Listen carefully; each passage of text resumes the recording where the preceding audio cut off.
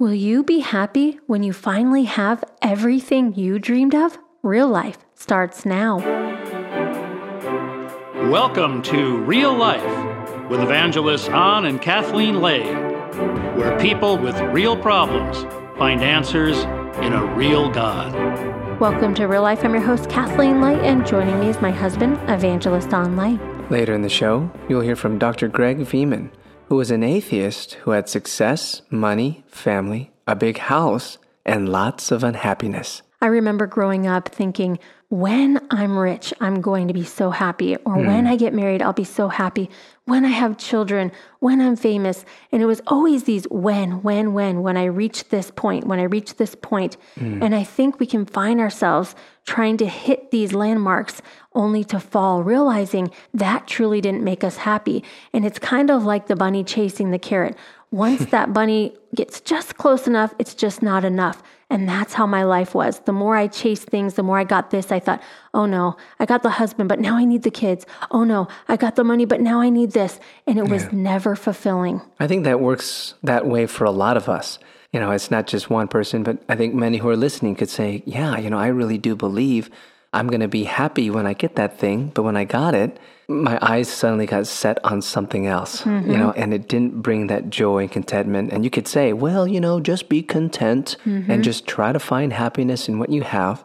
And yeah, you can try to do that, but there's still always that pursuit for more and more and more. Yeah. But the Bible teaches us a different concept. And Mark chapter 8, verses 36, 37 says, "For what will it profit a man if he gains the whole world and loses his own soul?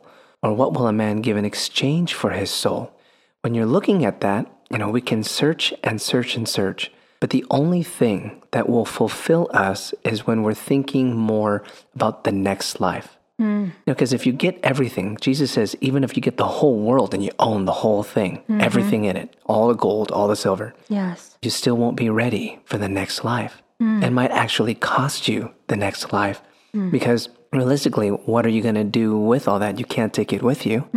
And are you truly prepared for the next life? There's a man in the Bible, Solomon. He was one of the wisest men on the earth, and he had great riches. He had wives. He had everything. And you can read in his book where he talks about all of it was pretty much vanity. Yeah. And the only thing that he could wish to hold on to was God. And the Bible talks about while we are young and while we are able, we should seek God while the days are ahead of us. And I think that's so important for us to do that. And so the biggest thing is in being prepared for the next life is, how am I going to get to heaven? How am I going to get there? And the Bible says that if you call upon his name, receive and believe on the Lord Jesus, your life shall be saved. And you will be fulfilled and find happiness. Let's hear from Dr. Greg Viehman after the break.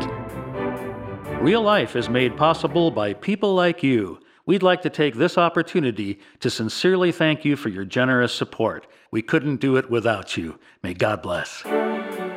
Welcome back to Real Life. I'm your host, Kathleen Lay, and joining me is my husband, Evangelist Ann Lay. Hello, everyone. And joining us is Dr. Greg Viehman. He grew up not even knowing anything about God.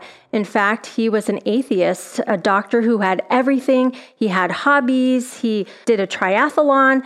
He was very successful. And we're going to find out what changed in his life. Let's welcome to the show, Dr. Greg. Thanks for being with us. Thanks for having me. Yeah, so tell me about, as a kid, how your home was, and maybe you didn't even hear about God. Tell me about that. Yeah, when I grew up, I never heard about God except once in a while from my grandmother, but it was just kind of an abstract thing where she would pray at meals. And it just wasn't a topic of conversation, and really anything that I saw at home amongst my friends at school or their families or in the whole city that I grew up in, that just wasn't something that was even on our mind. Wow. And that continued pretty much all the way through medical school to me becoming a doctor. Wow. And as a doctor, I understand you had a beautiful family, you had great hobbies, you were doing really good things and well for yourself. Can you tell us about that? Well, by age 36, I had achieved what I call the American dream. I had my education, my career, status, money, a wife, kids, a home. I could buy whatever I want, do whatever I want, and I worked so hard, so long to get there. But what I found was once I finally reached it, that something was drastically wrong. I was depressed. I was angry. I was bitter, frustrated, empty, lonely. I wasn't fulfilled. And I wasn't sure why. What are you going to tell people? Oh, I'm not happy when you have more than most. Yeah. And you were trying out different things, trying to get involved with different hobbies. Did you think that maybe there was something, a dream that you didn't fulfill, or maybe if you did this or that, you would be happy? Yes, by this time I basically realized I had 3 problems. Number 1, I had no peace. I was empty. And it's just a nagging sense that, something isn't there. So what you do is you start trying all different kinds of things, hobbies. I did running, triathlons, wine. Then I went on to entertaining people and parties and trips and vacations, and then buying things. And what happens is, those things are exciting and filling for a short time, but then they quickly lose their appeal or that good feeling that they give you. And so then you start getting kind of frustrated because you know that the next thing is not going to do it for you. Yeah. A lot of people, when they're not feeling fulfilled or they have everything, but they're feeling down or upset, they'll go to a doctor and the doctor might say, oh, you just need to take medicine, or, oh, you just need counseling. Were you ever given advice, or did you keep all this in to yourself? I kept it to myself because it's kind of embarrassing when you have so much to say you're not happy or fulfilled. My family could tell because I wasn't always the nicest husband or the most loving dad. I had issues with a short temper and some foul language, drinking a little too much. And, that was one of the other problems that I identified is I didn't have any power to change. Because I wanted to change. I wanted to be a better dad and husband. I knew that I was having these anger problems and frustration problems. I knew what it was coming from. And, you read self-help books and stuff like that, or you wake up and say, okay, today is going to be different, but it never worked. Right. Wow. And that can cause more problems because I remember feeling that in my life where I would get all the self-help, pump myself up, and I'd still lose the game. I would still feel bad at the end of the day. Yeah, because you're frustrated and you're just right back where you were.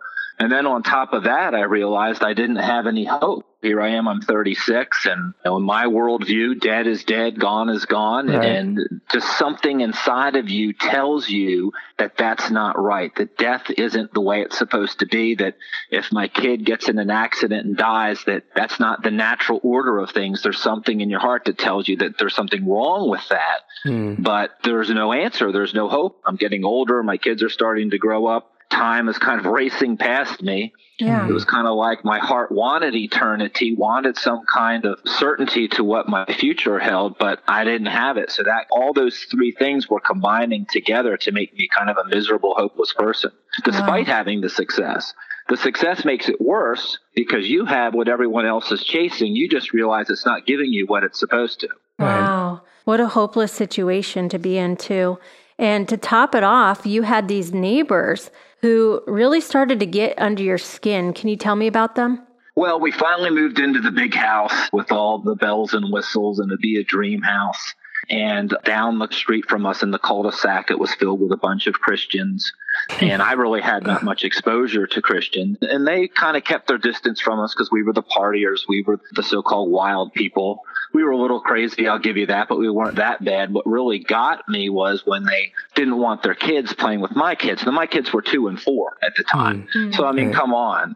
And it got so bad where, my kids came home crying one day and they're like, Dad, we can't play with them because we're not Christians. And that was the last straw. I'm like, okay, I'm sick of this. I'm going to prove these people wrong. I'm going to the Christian bookstore. I'm buying a Bible. I'm going to read it and show them from their own instruction manual they're not doing what they're supposed to be doing. That is so good. That's how it started. And so you went out, you got this Bible, which you've never read ever before. And if you were to find something in there to prove them wrong, did you know what your next step was going to be, or were you going to plan that next? I was going to plan that next. I wasn't sure what was going to happen, but I kind of envisioned being able to quote from it and say, how is this, being loving or whatever, talking about my kids being treated that way. I didn't really care myself if I wasn't friends with them, but there were all these kids down the street, and they were the only kids to play with, so it was kind of a difficult situation. Right. And I can imagine at that time you felt worse. Like, wow, how judgmental and how frustrating it would be for your kids. I mean, come on. I was mad. My sole motive was anger. Wow.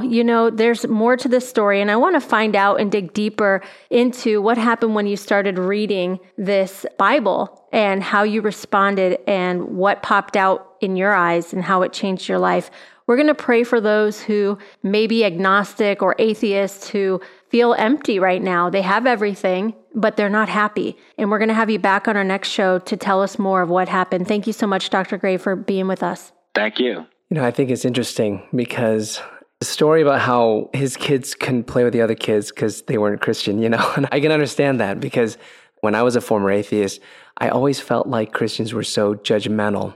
And I would have received that. I've been like, how judgmental. You know what? I'm going to prove him wrong. I'm going to show him how, and so I like it, how he's going to go into the Bible. He's going to learn more about what they know because he's obviously a smart guy. And he's going to show them how it is. And so many of us can get like that. We can think that we know more. And we come from a background where, hey, I have everything. I've got it all together. And we put this facade on the outside where we've got it all together. And I know I've been one to do that. But deep inside, we know that there's something missing. We know, is there something more? Mm-hmm. And we try so hard to change. I love what he said. He said, I found out that I didn't have any power to change. Right. How many of us can just really relate to that? Mm-hmm. God, how do we change? And so we really can't change. And according to the Bible, there's only one who can change you and one who can make you new, and that is Jesus Christ. Mm-hmm. So Jesus, we come to you right now. We come to you, Lord God, with all the listeners who are listening and saying, God, wherever you are, could you change me? I've tried my hardest. I try everything. I've tried doing it myself, and I can't fix myself up. Mm-hmm. So I'm going to come just as I am, and I receive you. I believe in you, and I'm believing that you have the power to fulfill me and to change me. Lord God, I'm asking for this in Jesus' mighty name. Amen. God bless you all. Thank you so much for tuning in. Join us next time for Real Life.